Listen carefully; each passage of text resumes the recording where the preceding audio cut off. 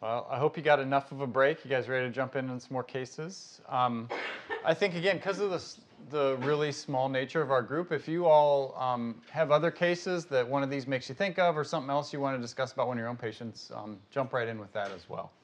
So we're going to talk a little bit or do a few HIV, hepatitis C co-infection cases. So these are our objectives. And, when we start talking about co-infection, I mentioned that, the issue is drug interactions, although usually there's a workaround. But so one of the keys is to list the key antiretroviral classes, which are likely to have significant drug interactions. Key baseline screening labs necessary for HIV-positive patients, and recognize populations at risk for reinfection. So that's actually one of the things that comes up perhaps most now when you're talking about treating co-infection as well as persons who inject drugs, is the risk of reinfection. And does that affect your calculus and how you decide who to treat? I don't know. That's maybe more of a philosophical or ethical question than a medical one. So this first case, a 38-year-old transgender female. She was referred from her primary care physician for hepatitis C evaluation. These were the initial labs. So she was antibody positive, genotype 1A, low viral load there. You can see her liver function test, mildly elevated ALT. She was screened for GC and chlamydia. She was on estradiol, 4 milligrams, and spironolactone. She has a history of injection drug use, but hadn't injected for 4 months. She had initially identified as gay, had sex with both men and women. She was not aware of any prior STIs, and currently in a relationship with a woman. And her exam was unremarkable except for gynecomastia. So, what additional screening tests are indicated? HIV test, hepatitis A IgM, hepatitis A total, hepatitis B serologies, or some combination of those. Go ahead and vote.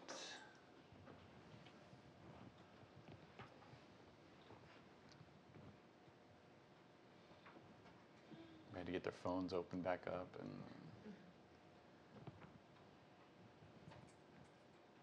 All right, should we call it? All right. So good. You guys are picking up HIV, hepatitis A total, and hepatitis B. So I just want to highlight a couple of these points. Again, you guys are good and you picked up on these. But this was actually specifically, I looked for some studies specifically in kind of transgender populations and how often they were screened. So this was a study in New York City, actually, that looked at over 200 transgender patients who had had at least 2 visits and were on hormonal therapy. And looked at the percentages that had gotten screened for these various different hepatitis A, B, or C, and then split up by female to male or male to female. And you can see overall screening rates were not superb. They were somewhere in the range of 15 to 30%. The prevalences that they actually found in this population are here, about 2% for both hepatitis C and HIV. And then Italy, another study similar size, that looked at screening and found a prevalence of hepatitis C of about 5%. A lot of the studies, there's not a lot of data, but when it has been looked at, obviously they find higher prevalence of both HIV and hepatitis C in transgender patients. The highest prevalence in the Italy study was just over 12% in male to female transgender patients, so a pretty high prevalence of HIV. And I want to make a plug for hepatitis A screening. We could say the same for hepatitis B. I know you all mentioned an outbreak of hepatitis B. Doing a couple other programs around the country. They've had outbreaks of hepatitis B in West Virginia. We were there a while ago, not with an IAS program, but a different one. Hepatitis B there. And up in Boston even, kind of in Lowell, Mass, up in the northern part of Massachusetts, they had a pretty big outbreak of HIV in a hepatitis C population where they recognized HIV as well. There was a big outbreak in Europe of hepatitis A, over 4,000 suspected cases. These are the breakdown of the documented cases where they had 1,400 that were documented. You can see predominantly male. If they stated they were predominantly, or at least half in this series were MSM, 80% were MSM if they stated, and 40% had HIV infection as well. There was another big outbreak in Taiwan. And then in New York City in 2017, they had just over 50 confirmed cases. They stated typically they had less than 3 per year in New York City in MSM. And then this was just the kind of histogram of the outbreak and where they were from. So most were from New York City, but there were some from Colorado, one from Oregon, I think, in there somewhere.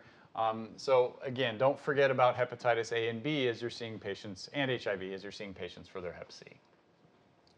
So this was a real case, and actually when she got referred to us, we did her HIV test, and she was positive. And so it was a new diagnosis of HIV for this patient.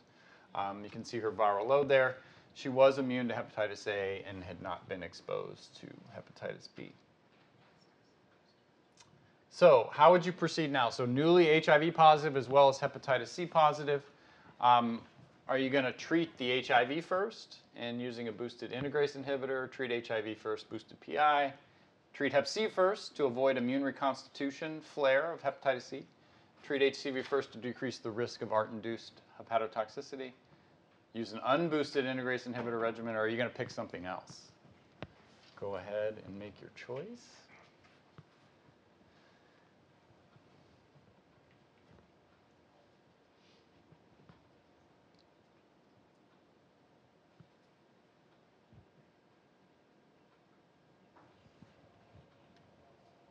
All right, let's see what we got. Oh, yeah, I know. I could sing, but I don't think that would help anything. All right. So the two options are split among two is treating first. Everybody's using an integrase inhibitor. Interesting. Oh, now it's exactly 50-50 whether you're going to do boosted or unboosted integrase inhibitor. Oh, Christy, are you changing things now? You can't change your answer. Let's see what happens. Is everybody changing now? All right, let's go on. So, what's not controversial, the pendulum has swung a couple times over the last couple decades since the HIV epidemic, but I think it's very clear now you should treat HIV immediately as soon as it's diagnosed, really regardless of CD4 count, as long as patients are ready to take therapy, and even sometimes if they're not, we try. There's really almost no reason now, I would say, for treating hep C first.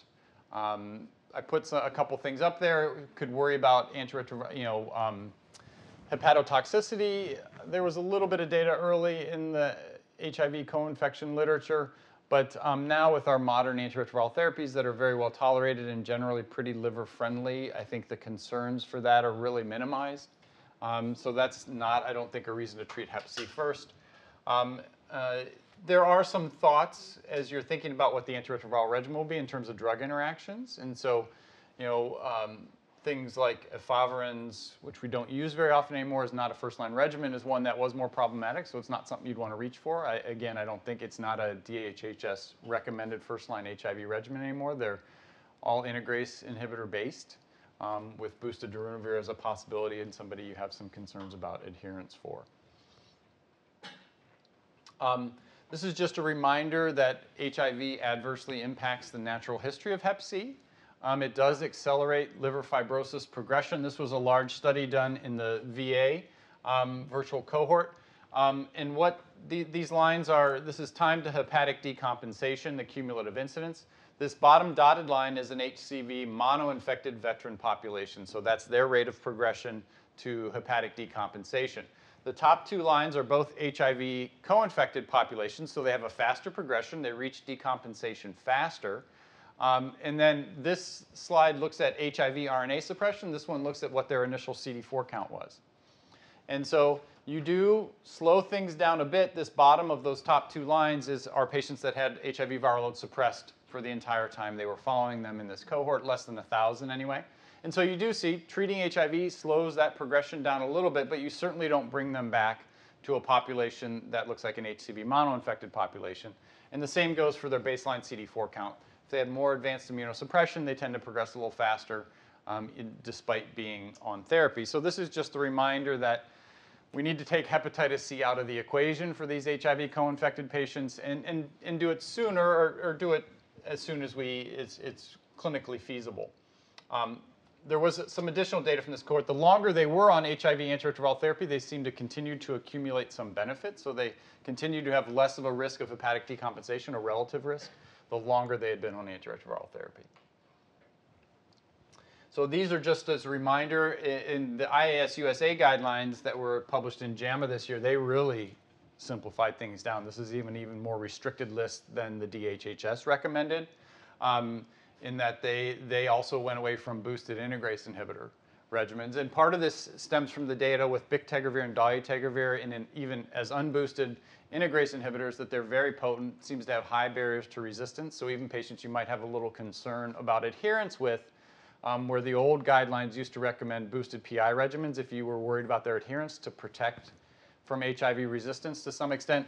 The data we have with dolutegravir, which is the best, really seems to suggest it acts pretty much like a boosted protease inhibitor in that respect. Patients failing are not going to have integrase inhibitor resistance in general.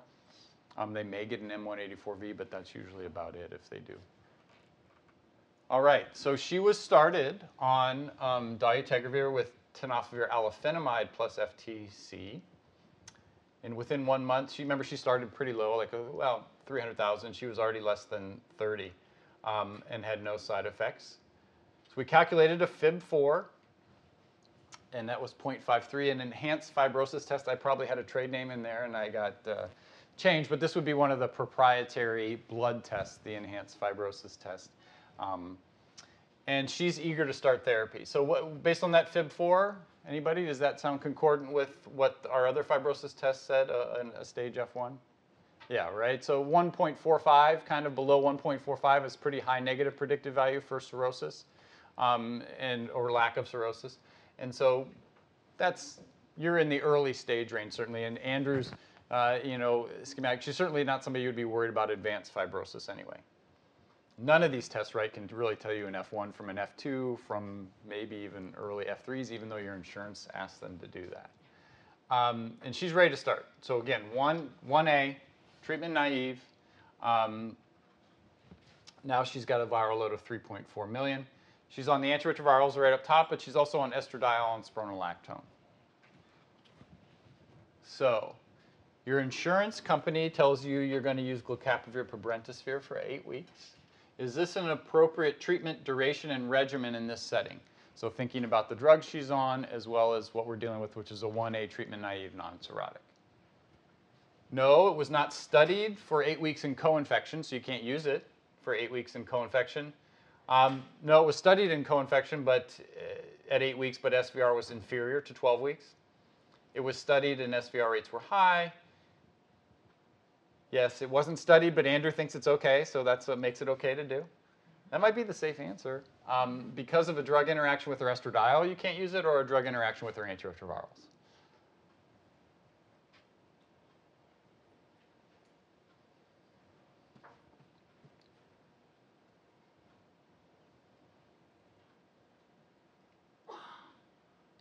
Okay, well, we got 4. It's a lot of choices, a lot of stuff to digest there. We get one more? No? All right, let's go ahead and see what those 4 people had to say. Oh, glitch. Okay. So that's, I think, more than 4, right? Can you hear that? Oh, no, yeah, you can. Anyway. All right, so no, it was studied and was inferior, so we got yes. High SVR, 98% was the most popular answer and is the correct answer. So we'll talk about that a little bit. So here's the co-infection study, Expedition 2, with this regimen, and it did evaluate 8 weeks. So with some of the other regimens, like we talked soflodipisphere, there was really no 8-week data in co-infection and why that population was not recommended. But for here, we have a dedicated study which showed excellent SVR rates, no different between 8 or 12 weeks. So the antiretrovirals that were allowed here, boosted regimens were allowed, but there were none in the actual study. And actually, if you look at the label, boosted protease inhibitors are not recommended with this regimen because there's no clinical data and there is a significant increase in glucapavir exposure. And it did have cirrhotics that did very well as well, although they were not in the 8-week arm. I think that's all we need to say here. So in terms of drug interactions, one place you can go is what we've already mentioned, the hepatitis C guidelines. There's a nice table in there. There's also the University of Liverpool has a very nice site. I see some heads shaking that they've been there.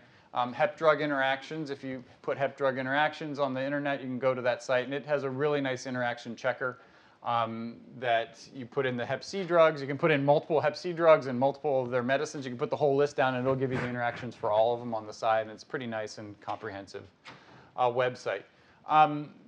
The main issues that we still deal with certain regimens are the boosted regimens. Here I have integrase inhibitors plus the nukes, but the boosted L-bictegravir cobicistat, the boosted integrase, you're going to potentially have some issues with PI-based regimens. Although for most of them, the yellow would mean you could still use it, just kind of exercise some caution. The other thing we worried about was some of the soft and NS5A-based regimens with tenofovir disoproxyl fumarate, so the older prodrug formulation, you had higher plasma tenofovir levels. And then the Hep C drugs, along, especially if you were on a boosted HIV regimen as well, would increase that level further. And there was some, at least theoretical concern about maybe causing kidney injury in particular would be the acute thing you'd be worried about. Although in trials, really, we didn't really see a clear signal of that. But again, now that most of the time people are using TAF, the other prodrug, and you have much lower plasma tenofovir levels to start with, that interaction is really not a consideration anymore. So estrogens, this is the one that might have tripped you up a little bit. So you have to be worried about estrogens with both the paritaprevir-based regimen that we heard about earlier, and then even with glucapavir pibrentasvir. But it's specifically with ethinyl estradiol, so used as contraceptive therapy. Standard estrogens, like our patient was on, estradiol, is a little different formulation, a little different kind of prodrug, if you will. And I had to ask our pharmacist this as well. But when we went down through it, it doesn't appear to be an issue if you had a transgender patient on estradiol. Again, it's with the hormonal contraceptives that have synthetic estrogens in them that you see the problem. And it's really not understood, I still don't think to this point. What was seen, though, is very quickly after co-administration in healthy volunteer studies is increases in LFTs and GI distress, nausea, vomiting with elevated LFTs. So again, ethinyl estradiol is the main one to think about. And again, if you have progestin-based contraceptive therapies, there's no issue with GP. Okay, so here is this thing. This is actually really from Jen Kaiser, who I talked to on the phone across the town. But it's ethinyl estradiol, again, that different formulation. You get much higher oral bioavailability and increased hepatic concentrations. But there were a few women just on estradiol, either postmenopausal, I suppose, or transgender, and they didn't see in these 18 women any increased LFTs with GP in phase 2 and 3. Okay, one more case here, I think. So this is case 2. I titled, Doc, I don't want to change my HIV pills. So 57-year-old Hispanic gentleman, genotype 3, compensated cirrhotic, also has diabetes, hypertension. And he's hepatitis C treatment naive. You can see here he's a genotype 3A. I went ahead and gave you the NS5A, no NS5A, no Y93H. And there are his labs here. You can see this, platelet count of 103, albumin 3.5. Give you an INR, I guess. Let's say it's 1.1. Ultrasound nodular appearing liver, generous spleen and a bigger portal vein. Here's his medications. Amlodipine, atorvastatin, and metformin. He's on boosted darunavir. So darunavir 800, 100 plus TDF-FTC. He had been on efavirenz-based regimen before, and he did have some resistance. So he had NNRTI resistance, and he had an M184V. And he says he doesn't want to switch his antiretroviral therapy. So let's see. I made it tough. I don't know how realistic, but what's the best treatment option if you keep him on his current antiretroviral therapy? GP for 12 or 16 weeks, Sofvel for 12 weeks, Sofvel Vox for 12 weeks. There's no good options. He needs to change his antiretroviral therapy first. What was his creatinine again? His creatinine's normal? Yeah, let's say his creatinine's normal. I don't remember.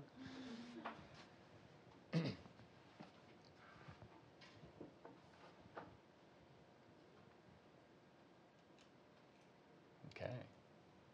All right, so it's moving. But most of you picked Sofvel for 12. A couple have the GP down and a triple, and there's no good options they should change first. All right, so let's talk. So drug interaction. So now we're talking about a patient who's on a boosted protease inhibitor, specifically boosted darunavir, and then is also on this formulation, TDF of tenofovir. So first you can see on boosted darunavir, and especially in a cirrhotic patient, that really is going to knock out the GP regimen if they're on a boosted protease inhibitor. We already know in the setting of cirrhosis, levels of glucocaprivir already go up about twofold. It depends on the level of cirrhosis you have, how decompensated in that child's Pew kind of system that Andrew talked about. But they're already up, and then you're throwing on a protease inhibitor. In case of boosted darunavir, it's going to cause about another 5-fold increase in glucocaprivir exposure. And so again, according to the label, it's not recommended. And even in the studies that would have allowed it, it wouldn't have been allowed in a cirrhotic patient because you're already dealing with higher levels. So it's kind of a multifactorial thing. So really, you're kind of knocking those out already. And then I think Christy was kind of alluding to what your consideration would be here with soft valpatisvir. You're OK with the boosted protease inhibitor. The reason it's even yellow is because of, in theory, on a boosted protease inhibitor, you're possibly altering levels slightly, but you're also probably already starting with higher tenofovir levels. And then if you have somebody on TDF, that would be the concern. So I think if you had somebody that had any renal dysfunction, you'd be nervous about it. But I think that was the option that you had if you didn't want to absolutely switch his medications.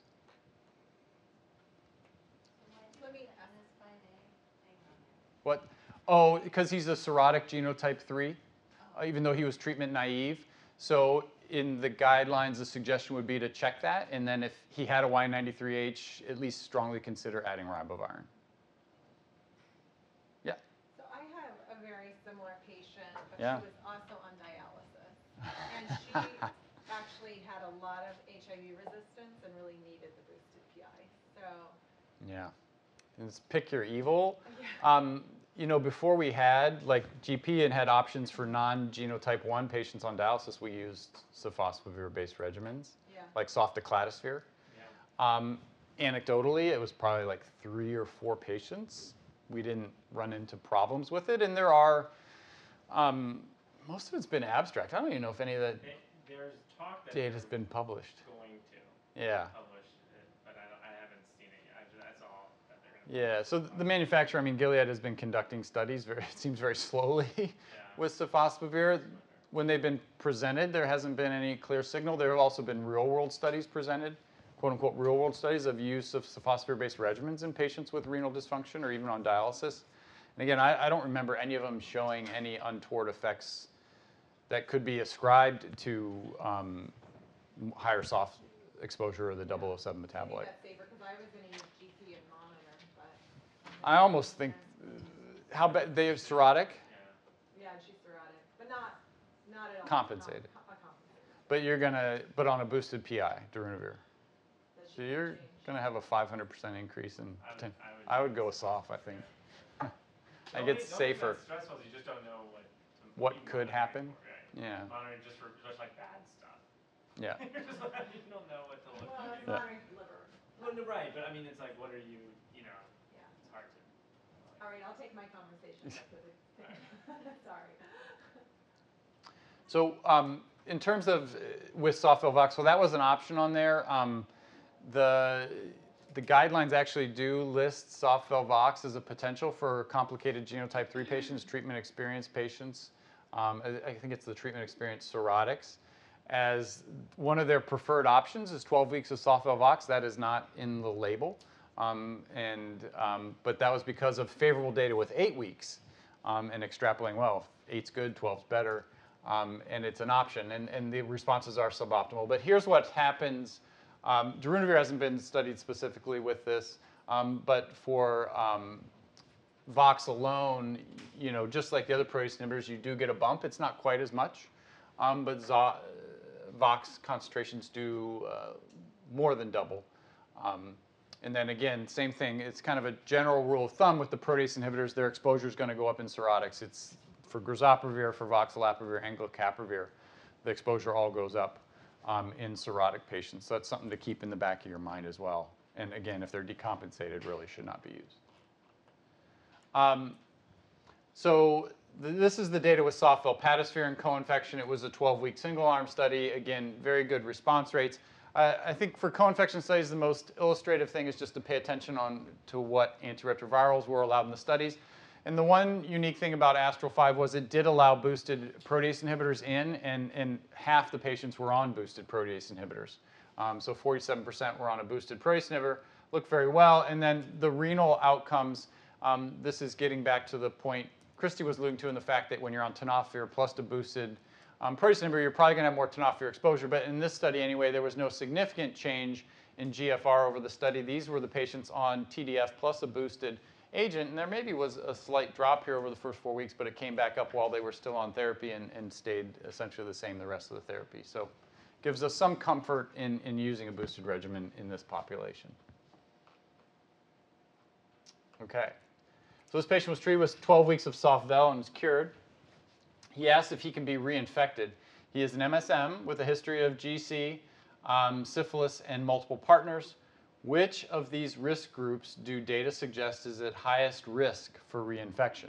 Persons who inject drugs with ongoing injection drug use, HIV-positive MSM with multiple high-risk sexual behaviors, prisoners, heterosexual couples where one partner remains HCV RNA positive. Which do you think is the highest group, highest risk?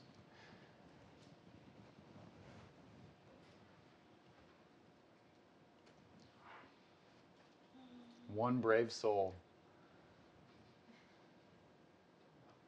Is it not, probably not capturing it?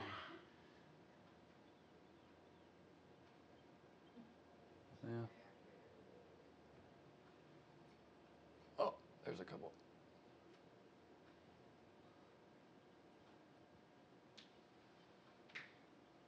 All right, we got some. Let's see what we got. Okay, persons who inject drugs with ongoing injection drug use. It's the most popular answer. And 30% said HIV-positive MSM. So this was a kind of a meta-analysis looking at studies and risks of reinfection in published studies that was done. And they broke it down into low-risk categories, was essentially were patients without a history of recognized injection drug use and were not HIV positive, or prisoners. This category, they combined persons with a history of injection drug use and prisoners. And they had an intermediate risk, 5-year cumulative rate of reinfection about 8%, but the highest risk group was HIV co-infected in terms of risk of reinfection. Now, there's problems with this study, for sure. Most of the HIV co-infected studies they included were studies of acute infection. So it's not your HIV co-infected population you have in your clinic necessarily that maybe have been HIV infected for 20 or 30 years, maybe injected drugs in the past but are not actively injecting and haven't for decades, or even MSM who had maybe now are in a long-term relationship and are maybe not as high risk. So I do try to point that out every time. I think this skews things. And I was suspicious of this data when we first saw it. But there have been multiple studies now that have pointed to kind of that same direction. This was within a large German cohort, the GECKO cohort, where they looked at, again, risk of reinfection in their cohort. These are the percentage of patients in their cohort that had reinfection. The biggest group was MSM. So 14% of those who got reinfected were MSM versus much lower percentages of overall who got infected. The numbers per rate of reinfection per person year, so about 9 per 100 person years versus 1 in the IDU. Again, there's problems with this cohort as well. This was this was their hepatitis C risk, how their hepatitis C risk was ascribed. And so if they had a history of injection drug use, they were categorized in the IDU group. It doesn't mean they were actively injecting. It means that's how they were thought to have acquired hep C, and that could have been 20 years ago through injection drug use. So again, I think we have to take this with a grain of salt, but it's certainly suggesting there's a high rate of reinfection in HIV-positive men who have sex with men. Yeah? Yeah, and we just break down by MSM/IDU because there's a Yep. subpopulation of small subpopulation in our state of Yes. MSM who also are people who inject drugs, and I would imagine that's incredibly different than our non-injection drug using MSM. Yeah. I don't know. It'd just be helpful to tease out, like, Yeah. because it's implying it's sexual activity Right. exclusively. Right. And so some studies have gone further to have that breakdown. In other words, They try to ascertain both drug use risks and sexual practice risks, and if there is any injection drug use, they get categorized in the IDU category and MSM. But there's also all other recreational drug use that's not injection that we know may even facilitate transmission, or certainly for MSM, the data that's looked at sexual transmission, it clearly happens in MSM. But things that are associated with that are all kinds of other drug use that's not injection drug use. GHB, ketamine, amyl nitrates, all those types of things that are associated anyway with acquiring hepatitis C, which appears to be sexual transmission. This was the NEAT cohort, which is a cohort exclusively of HIV positive MSM with acute hepatitis C infection that they continue to follow. So this was over 600 that had initially cleared or were treated during their acute infection or spontaneously cleared that they just continued to follow. And 25% in this cohort had been reinfected by 3 years. So there certainly are these populations of high-risk HIV positive MSM that get reinfected. And they even saw second reinfections, a third, and even a fourth reinfection in one patient in this cohort. And I saw more of this when I was in San Diego, but in our HIV clinic, we certainly saw reinfections and had a couple patients that had had third reinfections that we had treated. And so that was Europe? That was Europe, that left graph. Yep. I don't know, Christy, New York, we think of that as being one of the areas where there's a lot of sexual transmission of Hep C and HIV positive MSM. Do you see reinfections? I definitely see reinfections. Someone just emailed me about one today. But I think it's also the group that it's been shown treatment as prevention can make a huge impact. Yep. So I think reinfection is not a reason not to treat people. Instead, I would look at it as a reason like, if we want to do anything about the epidemic, those are the people you need to treat. Otherwise, we're just going to get more and more and more cases. So you will, if you treat people who are at risk of acquiring Hep C, see some reinfections. But if you treat a lot of those people, you'll make a dent in the epidemic. Yep. So I think it has to be balanced. Absolutely. Yeah. Okay, these are the take-home points, but we won't belabor them or talk about them.